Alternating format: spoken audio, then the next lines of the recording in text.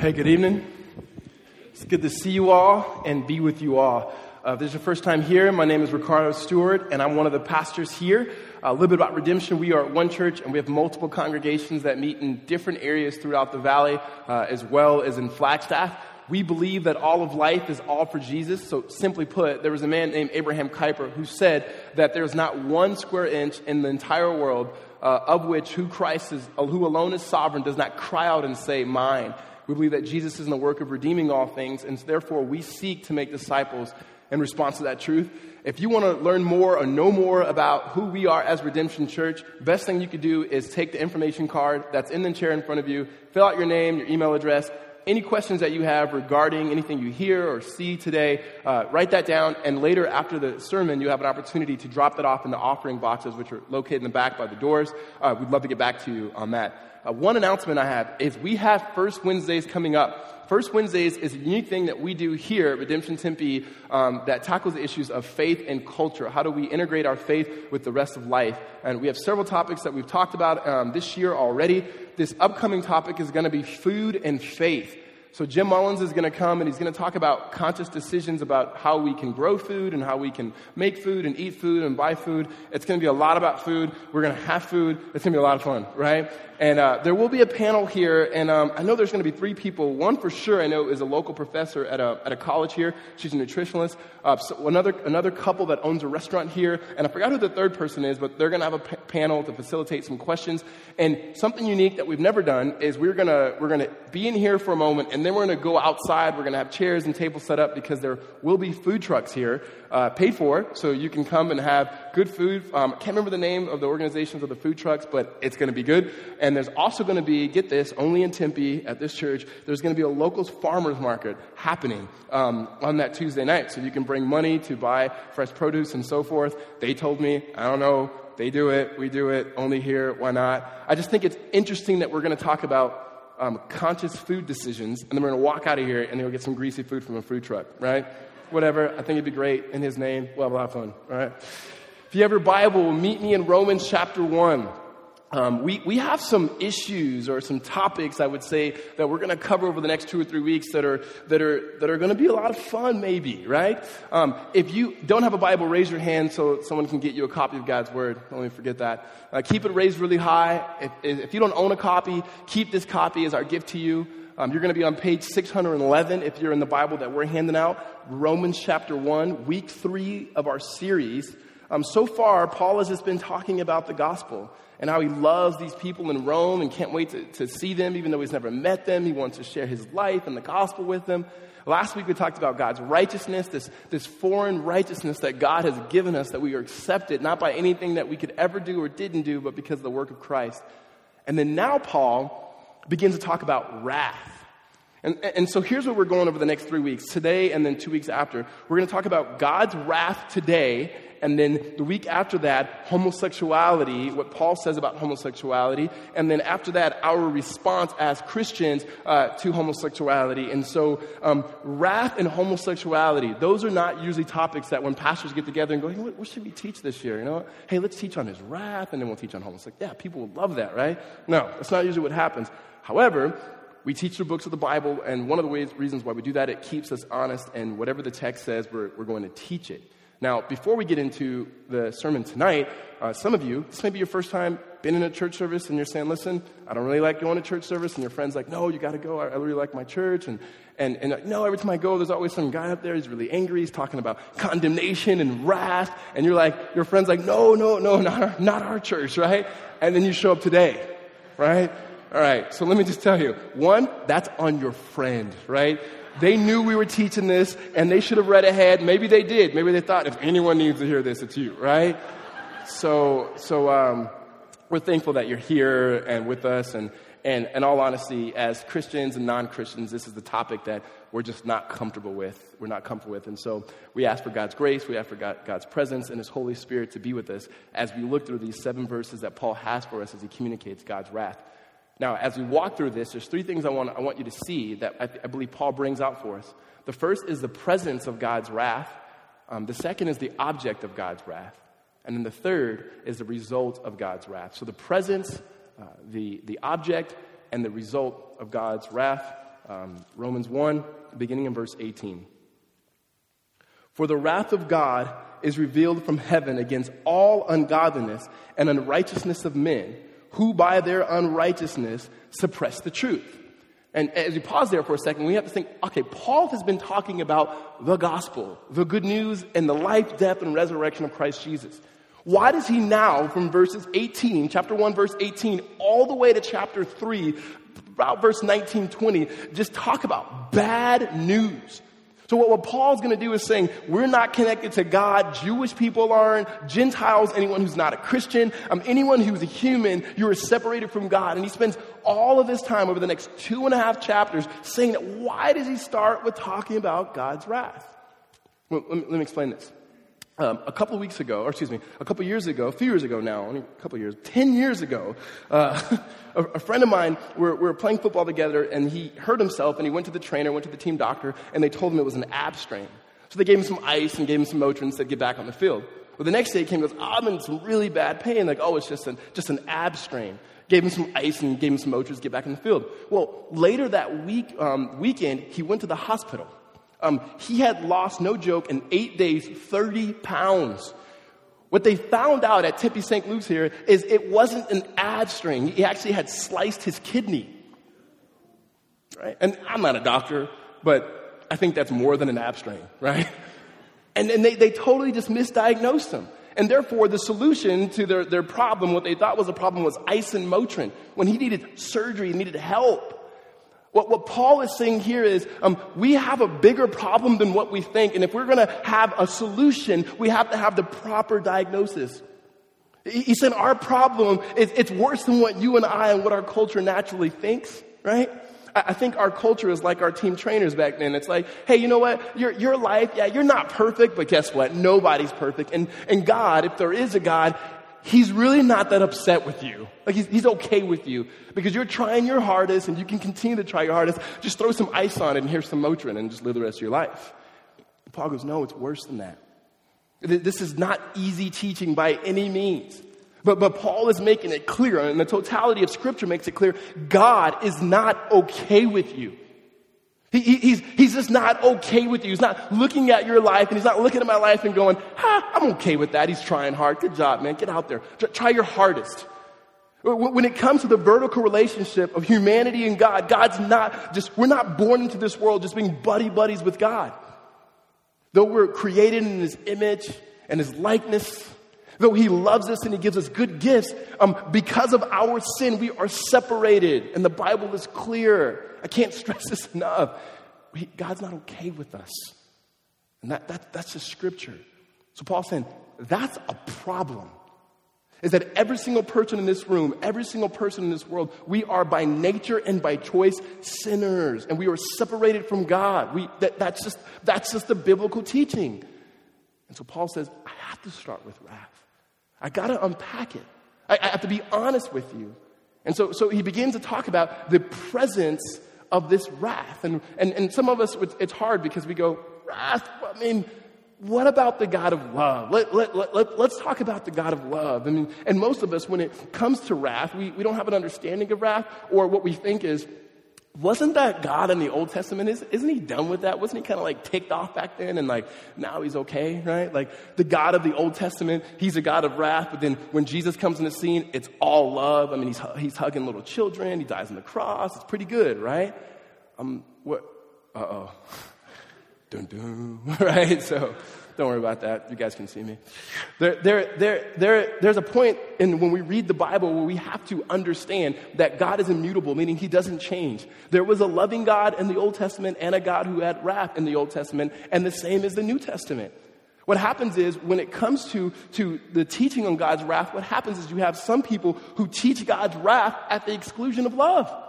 And we've heard people like that. You walk in and he's like, everyone's going to hell. You're going to hell. You're going to hell. Brother Jed, who's on campus right now at ASU, he's been there for 1,000 years somehow. And he stands right out there at the end. I'm like, how is this guy still here? And he's just like, you're going to hell. It's just like, that's what we're used to hearing. It's like, you with spaghetti straps, you too, you're going to hell. It's like, are you kidding me? And there's some people that are like that. And when they begin to speak, it's like they speak as if I'm saved. and I don't know about the rest of you guys, right? And that's not good. You teach wrath at the exclusion of love, and there's no tears in your eyes. But on the flip side, equally as harmful and unbiblical is when you teach love at the exclusion of wrath. Because what happens is when we say things like, and we've all said it, how could a loving God send people to hell? How could a loving God bring forth wrath? I think our problem sometimes is with the language, right? And not so much that the language is bad, it's our interpretation and understanding of it. Meaning the Bible speaks in what they call anthropomorphic language. It's language that there's certain attributes that are ascribed to God that also are said about us. Like when the Bible talks about God being our Father, we go, okay, so if I have a good dad, then God must be good. And if I've had a bad dad or an absent dad, then maybe God's bad or he's absent. And it's the same way with wrath. When we begin to think about God's wrath, we think about people in this world who are wrathful people. We've had parents like that. We've had bosses like that. We see moms like that. We see dads. We see people like that. And they're usually people who just at the flip of a switch, they just go crazy. And you know people like that? Like, hey, whatever you do, don't say this or that. Don't do it. Because they just snap. And so we think that's what God's wrath is like. But God's wrath is not like ours. In the same way that God's love is not like ours. When we talk about love, think about some of the silly things we do in the name of love. Some of the silly decisions we make in the name of love. That's not God. And neither is this wrath. God's wrath is not this irritable, irrational, self-indulgent, capricious, I'm just mad. Like God is just not going to just flip a switch and go crazy. Like God doesn't one day go, all right, it's over. I'm going crazy now, right? Like that's not the God of the Bible. It's not. And when we say, but we want a God of love, maybe our understanding of love is not a biblical understanding of love. What I mean by that is, our understanding of love usually can boil down to the word tolerant. Like I just want to be tolerant. And we can be tolerant of things, but loving people and loving things are different. You see, when you're tolerant of somebody or something, that means you're willing to put up with it. Like, I'll put up with it. But when you love someone and when you love something, you're willing to die for that person. You're willing to lay your life down for that person. We tolerate different things. Some of us tolerate each other. But we may not love each other, meaning I'm willing to die for you. Those are different. And so sometimes when we hear love and wrath together, we think somehow they're mutually exclusive and they're different departments, and they're not. In fact, when you read through the scripture, you can see that they're inextricably woven together. And even our own human experience would let us know that love can't just be tolerant. Because wrapped up in the word of love is a sense of passion and of zeal, meaning when you care about something, you're going to do something. You love certain things, and so it makes you live. It makes you go. Tolerance doesn't do that. And tolerance is different than anger. In fact, I think Dorothy Sayers, she has a quote, and I think she gets this. In talking about tolerance and love, and she says this, in the world, it's not going to come up there, in the world, it is called tolerance. But in hell, it is called despair. The sin that believes in nothing, cares for nothing, seeks to know nothing, interferes with nothing, enjoys nothing, hates nothing, finds purpose in nothing, lives for nothing, and remains alive because there's nothing for which it will die. And then there's no passion. That's tolerance. When there's love, there's a passion. There's zeal, and there's a care for a person. I mean, again, in our humans, we understand this intuitively. Think about people we love or things we love. Take a artist. If she paints a picture or makes a picture and goes through a lot of work getting the right materials that she's been waiting to have, and she puts this great piece together, and she puts it up for people to see, and she may be okay with people looking at it and being like, I don't really like that. That may be fine, right? You may be looking at something and looking at the art and going, oh wait, that's a woman giving birth. Wow, I didn't see that coming, right? And it just may be a picture, but she's okay with that. But what she's not okay if someone took something and began to defame it, began to take it down and break it, and it was no longer used for the purpose that it was intended by the Creator to make. It's the same way with our friends. Because we love our friends, because we love our children, because we love our spouses, we hate drug abuse, we hate the alcohol abuse, we hate it. Because we love them. Because we love them. And again, to this, I think Becky Pippert in her book, Reason for Hope, she says this, anger isn't the opposite of love, hate is. And the final form of hate is indifference. How can a good God forgive bad people without compromising himself? Does he just play fast and loose with the facts? Oh, never mind. Boys will be boys. Try telling that to a survivor of the Cambodian killing fields or to someone who has lost an entire family in the Holocaust. No, to be truly good, one has to be outraged by the evil and implacably hostile to injustice. So when you love something, you will move towards action. So when we have a proper understanding of who God is and his character, we understand, yes, God is love, and in his love and in his holiness and in his justice, that he will punish sin. He hates it. And so if you understand God's wrath is his calculated, it is his absolute hatred for sin. And Paul, when he begins in this letter and says the wrath of God in verse 18 is being revealed, this is serious talk. He says, for the wrath of God is being revealed. Now, we said this last week, when you read the word for, it's a connecting word. And what Paul is doing is he kind of has a juxtapose between verses 17 and verse 18. If you go back to verse 17 with me, it says, for in it, speaking of the gospel, the righteousness of God is revealed. That word revealed comes here, and it's good news. The gospel is revealing something about God. It's present tense. It's happening now. The presence of his grace. And then verse 18, he goes on and says, for the wrath of God is revealed. There's that same word, revealed. Meaning the presence of God's wrath is active now. Like the Bible talks about some things God did in the Old Testament, yeah. And the Bible talks about Judgment Day, the final day where God would pour out his wrath for those who wouldn't believe. But what Paul is saying now is his wrath is currently being revealed.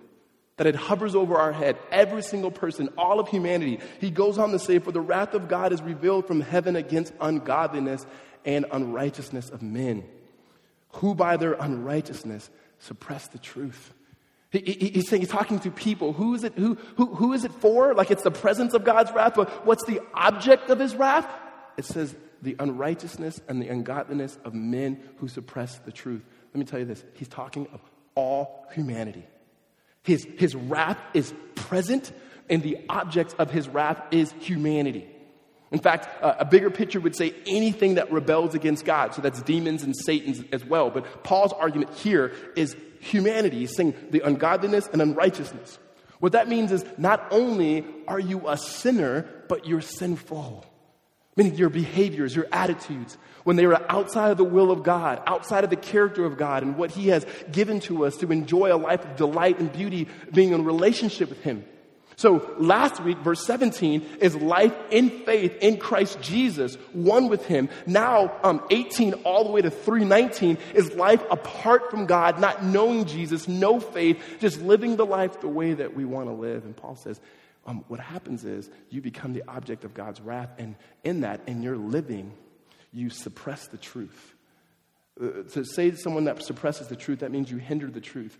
It is taking the truth of God and putting it in a box and sitting on it. What it does in that moment is you make the truth about God just nothing more than white noise in the backdrop of your life as you proceed to do whatever the heck you want to do. I mean, that's the picture that Paul's painting here, is that we suppress this truth. And this could show itself in many ways. It could show itself in just outright disobedience. It could show its face in just rejection of who God is.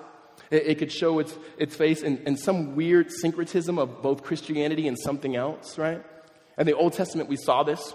When God's people came into the promised land, he warned them, do not intermingle with the Canaanites. He says, if you do, you're going to worship their gods. And what's going to happen is you're going to take the God of the Bible, Yahweh, and their gods are going to mingle together. And it's going to create something new. And it's going to be something different. It's not going to be the pure religion that God has given us through his character and himself. And that's what happened.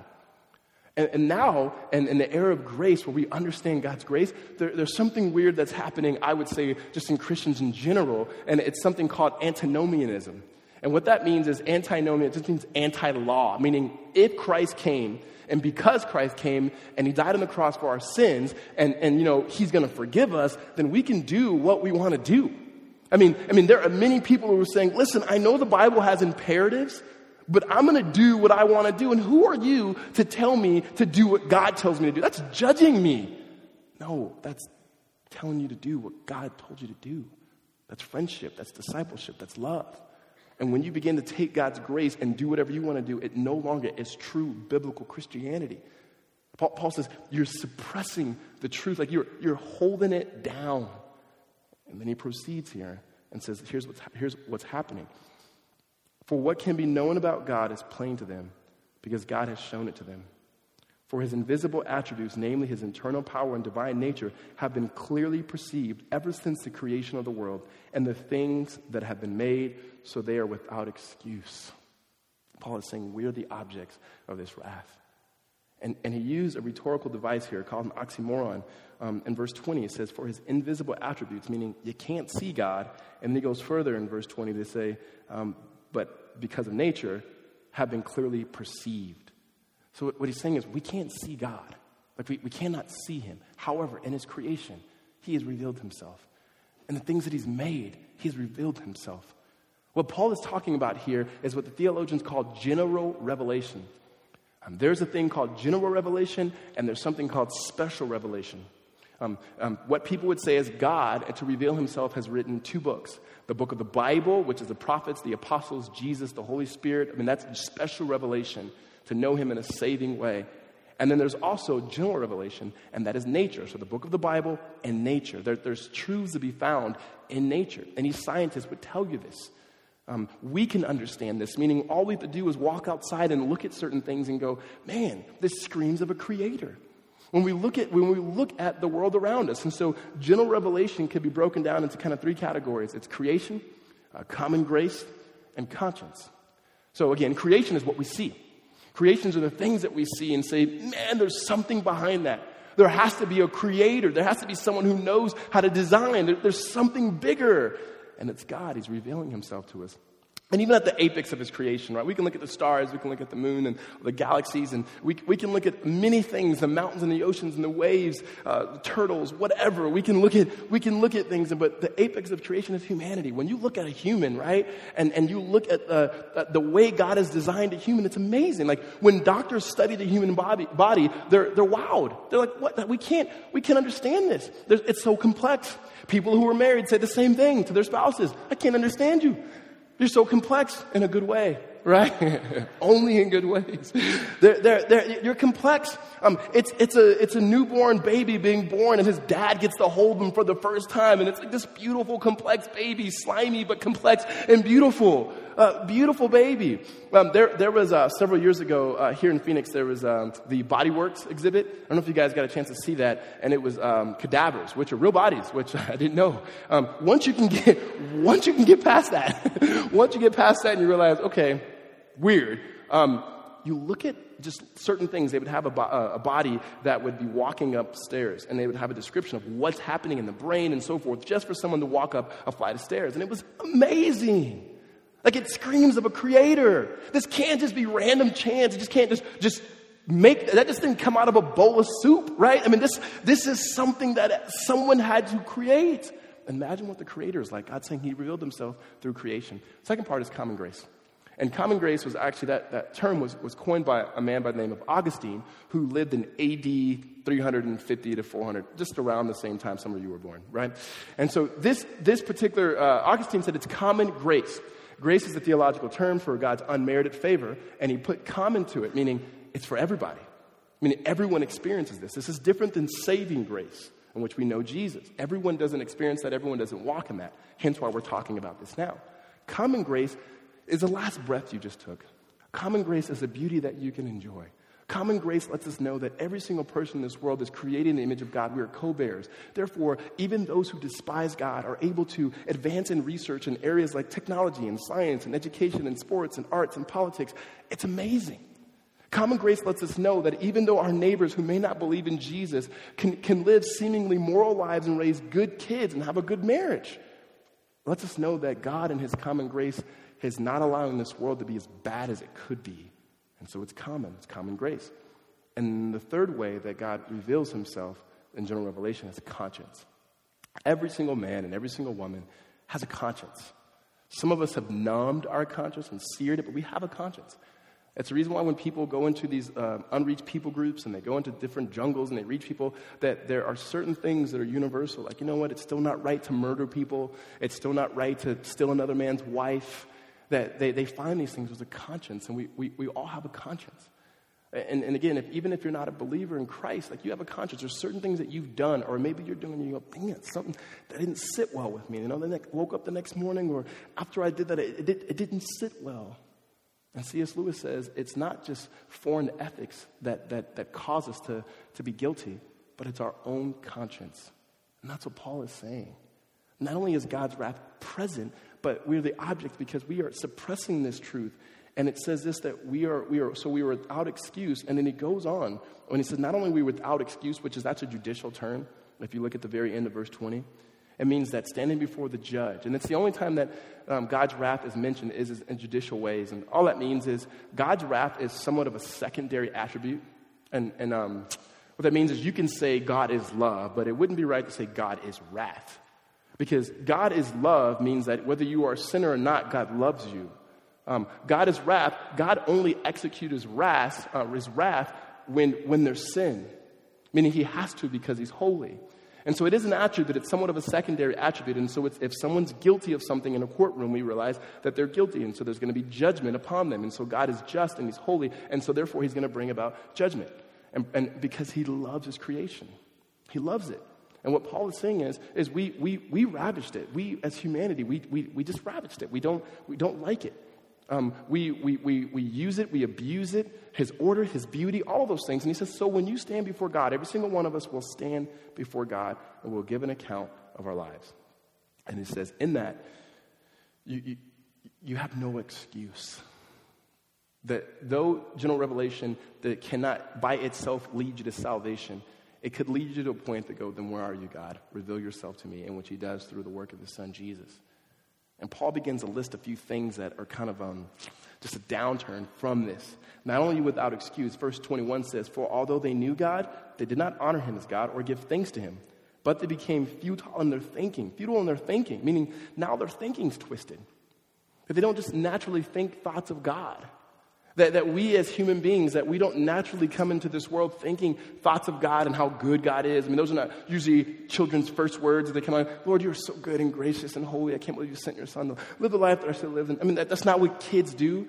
And in fact, most kids, their first word is no. And it's usually with anger, too. It's like no. And then the second word is no. And it's like, it's still no, bro. It's just no. That like our hearts, they're twisted now. And so what Paul is saying is our thinking is off. It's off. Meaning it does not direct towards the presence and the holiness of who God is. And he says that's not it. Not only does our thinking become futile, it says, and their foolish hearts were darkened. Verse 22, claiming to be wise, they became fools. It's saying that there are very, very smart, intellectual people in this room and in this world who do not love Jesus. Very intelligent.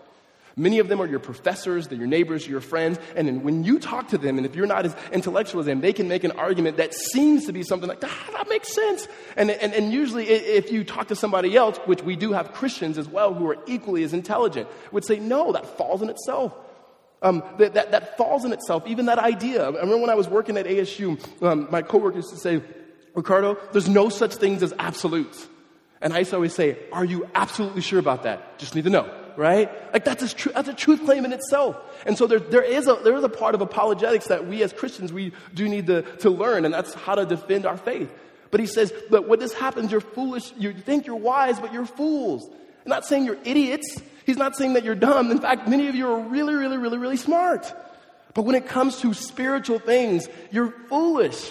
Now, there's an inverse to this. When they hear us talk, when our friends hear us talk, we sound foolish, right? It's like you ever talk to someone and have them repeat back to you what you just shared and realize like how foolish it sounds to them? Why Paul can also say in Corinthians that it's foolishness to the Greeks, right? You say, okay, let me get this back. Let me repeat this back to Ricardo. You believe in this man, Jesus. He came into the world. He said he was the Son of God. Palestinian man, lived for about 33 years, went to the cross as the king and then died, came back 3 days later, hung out with some people, ate a fish, went to heaven. And now he's coming back and you're just waiting for him? Yeah, I do, right? Like that seems foolish to them. But as Paul says, but to those who believe, it's the wisdom and it's the power of God. It's more than that. And so Paul is saying that what sin has done now is not only is our thinking futile, not only are our hearts dark, and he says, but even now we claim to be wise, we became fools. Now here's like the biggest issue of them all. Why were the objects This is the one thing that the first commandment says, don't put any other gods before me. God says, just don't put any other gods before me. Don't worship any other gods. And Paul says this, and they exchanged the glory of the immortal God for images resembling mortal man and birds and animals and creeping things. That we traded the glory of God. That word glory is special. The word glory means weight or importance. That God is weightier than us, that he's not a concept, he is a reality. And what we're saying is, no thank you, we're trading it for creepy things. But Paul is saying, you traded it. That's what happens. Every single person, we will worship something. Hear me. Every single person in this room was made to worship something outside of themselves.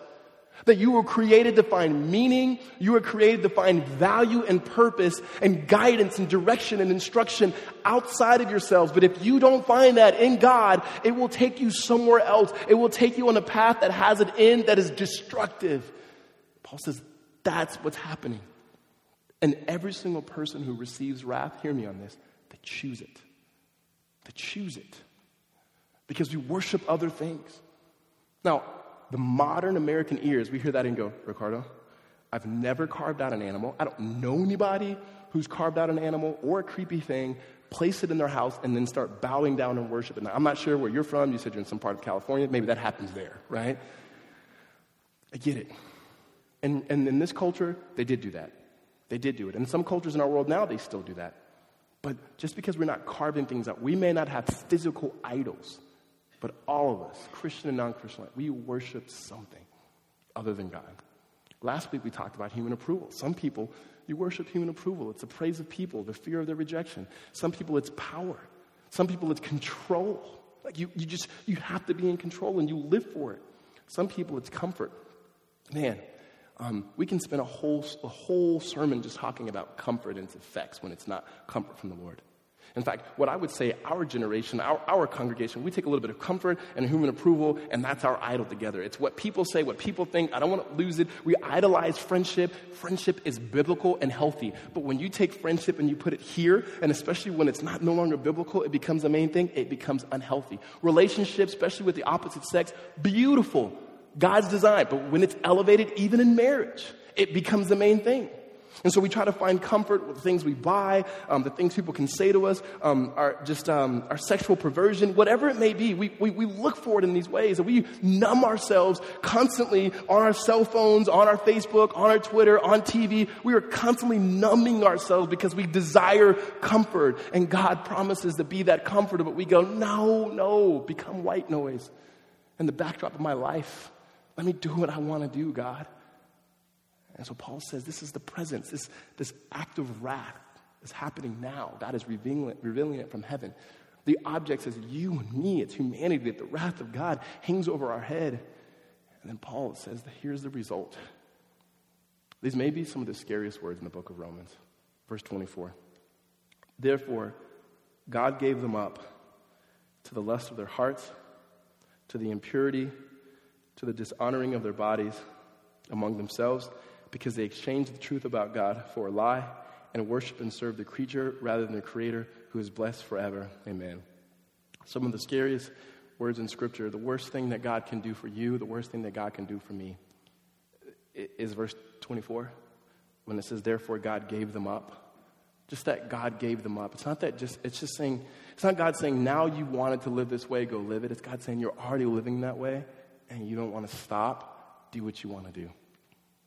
Like the scariest form of wrath currently right now is that God would let you be who you would naturally be apart from his sovereign divine intervention. That's the scariest thing.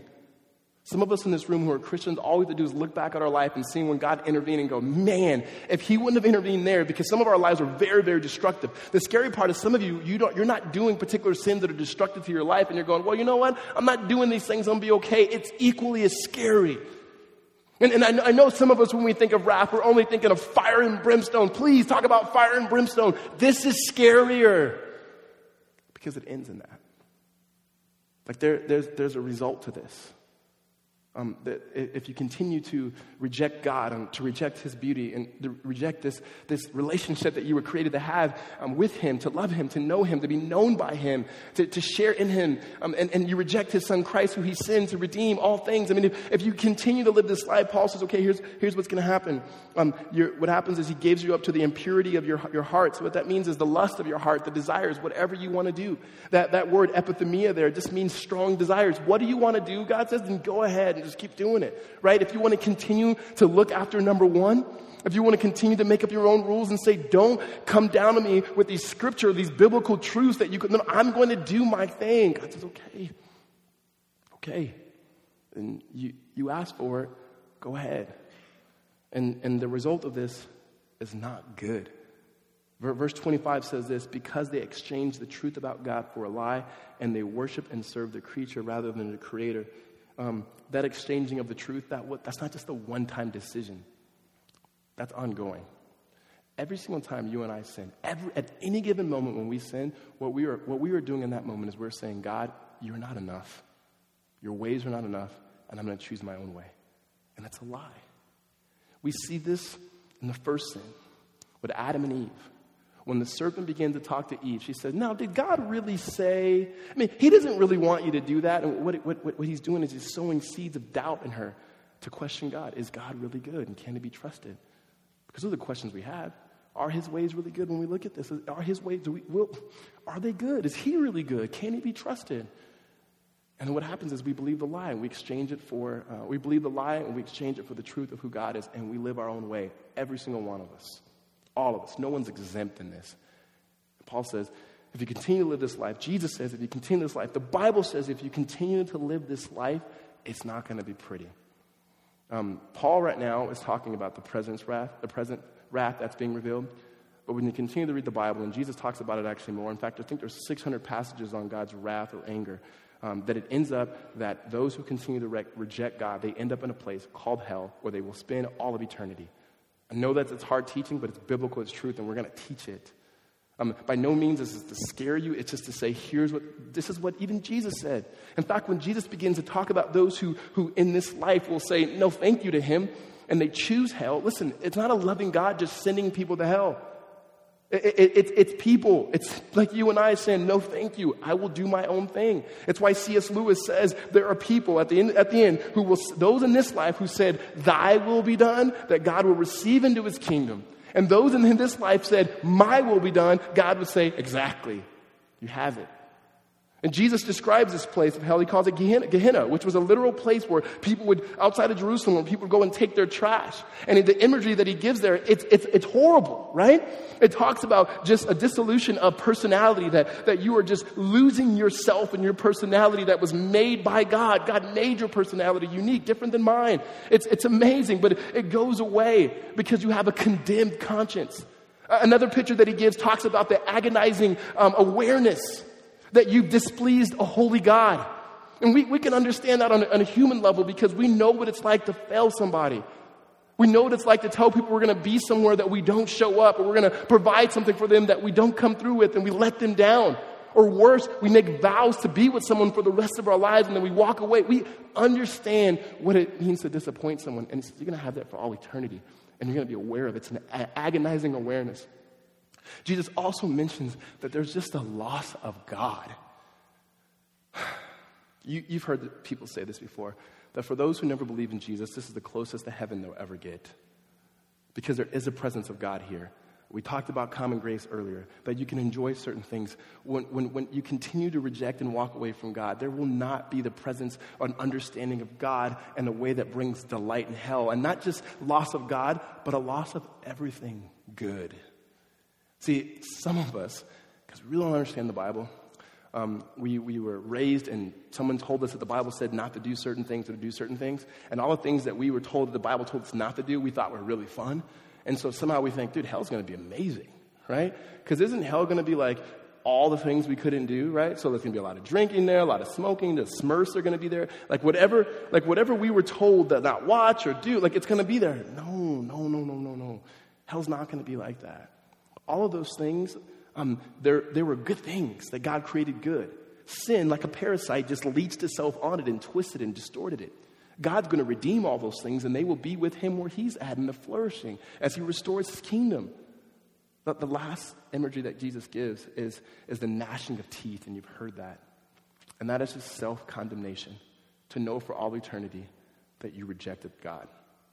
To know God, to see him on that judgment date and to know that you reject him. Okay, so that's the result. That's one result of God's wrath. And Paul is trying to say, the diagnosis, it's bad. It's like really bad. And if you're in Romans 1, turn to Romans chapter 3. Paul gives a picture here. I'm going to read all these verses, 9 through 18, and talking about how bleak our position is and how impossible it is for us to make things right. He says, what then? Are we Jews any better off? No, not at all. We have already charged that all, both Jews and Greeks, are under sin, as it is written, no one is righteous, no, not one. No one understands. No one seeks for God. All have turned aside together and have become worthless. No one does good, not even one. Their throat is an open grave. They use their tongues to deceive. The venom of apes is under their lips. Their mouth is full of curses and bitterness. Their feet are swift to shed blood, and their paths are ruin and misery. And the way of peace they have not known. There is no fear of God before their eyes. He's just saying this is how bad it is. And so, going back to our question, how can a loving God bring about wrath? Or how can a loving God send people to hell? Here's a question hopefully we've understood that he could do that because he loves and because he's holy. The question we should ask is, how can given the situation that we are in, as Paul says here biblically, how can a loving God and a holy God save sinners like us? How could we escape this righteous indignation of God towards sin? And that's the beauty of the gospel. As Paul says this, if you could turn just one page in chapter 5, verse 9, he begins to talk about our only way. He paints this picture that it's completely impossible in ourselves. But God, this same God who created, the same God who brings wrath, is the same God who sent his son. And it says this in verse 9, since therefore we have been justified by his blood, much more shall we be saved from him, from the wrath of God. He says by the blood. Like he says, this wrath is coming, but it's only by the blood. Listen, I don't normally share this, one, because it's just a weird deal. But before I became a Christian, about 6 months before this, I would have these dreams for about 6 months to 8 months. And the dream was terrible. It was the clouds and thundering clouds. And then there would be a lamb that would come out of these clouds, and lightning bolts would come out of this lamb's mouth. And I'd wake up and go, I don't want to go back to sleep. And this would happen like every night. And the question used to come up in me all the time. And you probably had that question of, what happened if I died tonight? Like, where would I go? And this is not my evangelistic tool here to try to trick you. This is just what was going on with me. Like, what happens if I died tonight? And it freaked me out. I mean, I knew something of the Bible, and I knew maybe there was thunder and clouds and whatnot. Now, just to let you know, when I start reading the Bible, I realized it had nothing to do with the lamb coming out with, there's a lamb, but not with lightning bolts coming out of his mouth. But it was scary to me, and it laid heavy upon me. And it was only when I understood that we were justified by the blood of Christ that it made sense and it went away. Only by the blood of Christ. Paul says this too. Come back to chapter 3, verses 23 to 25. It says, chapter 3, verses 23 to 25, for all have sinned and fall short of the glory of God. And we are justified by his grace as a gift through the redemption that is in Christ Jesus, whom God put forward as a propitiation by his blood, to be received by faith. That word propitiation, we talked about it in week 1. Many translations, they don't use that word. I'm telling you, that is an important word for our conversation. Because every single person in this room, we said, born in this world by nature, by choice, with the wrath of God hovering over us. When Paul says this, and John also says it, that Jesus' blood, now in his blood he becomes a propitiation, that word means that God in Jesus satisfied his wrath. Meaning it was through the blood of Jesus, it was Jesus himself being crushed on our behalf, that a loving God provided a way that he would continue to shed his love on people for eternity, forever, and still be holy and still be just by only taking his wrath for the people who would believe in him and place it solely and directly on his son and crush him, that his blood would be shed. And so that means every single ounce of wrath, God in Christ propitiated, he's satisfied. And so the righteous indignation of God, this wrath that we were all born into, is no more because of faith in Christ Jesus. That's the beautiful news of the gospel. In fact, when people say, why teach wrath? To me, why not? In fact, if we peddle with wrath, we miss the gospel. Like, no one's getting saved. No one really knows Jesus. Here's why. If you don't understand the weight of your sin and God's hatred toward your sin and that he's not naturally okay with you, the cross seems trivial. Doesn't matter. Yeah, so a guy came and died on the cross for my sin. I'm not that bad. Put an ice pack on and go out there and play. But when you understand that we are by nature and by choice, we are not natural born children of God, and to the extent that he went to give forth his son, to pour forth his blood for us, the blood of Christ becomes something that's significant. And so we should never teach God's wrath with some sort of just flippancy that maybe scare people into the kingdom. No, nor should we ever peddle it and just not talk about it because of what it makes us seem like. Because it's not about us. As J.I. Packer says, the only thing that stands between us as sinful people and the thundering clouds of the thunder above us is none other than the cross of Christ. When we see Jesus on the cross and we understand God's wrath, we know he loves us. He loves us. And there's no other way. He loves me. He loves you. And he's gone through the impossible for us to make it possible that we may be right with him, to know him. And so everything that Paul has just said, he goes, not for you anymore, by faith in Christ Jesus. Amen? The result is destruction. However, in the sovereign mercy and grace of God, sometimes he will allow his people to live, to reveal a particular amount of his wrath and allow them to make a mess out of their life until he gets their attention. And in that, we are thankful. We're thankful not because of the mess that we've made of our life, because of the mess that he made out of Christ to redeem us. That is central to our thinking and our understanding of why we live and why we exist, is that God is holy, he's good, he's Savior, he is lover, he is just and justifier, and that's why we sing praises to his son, Jesus. Let's pray.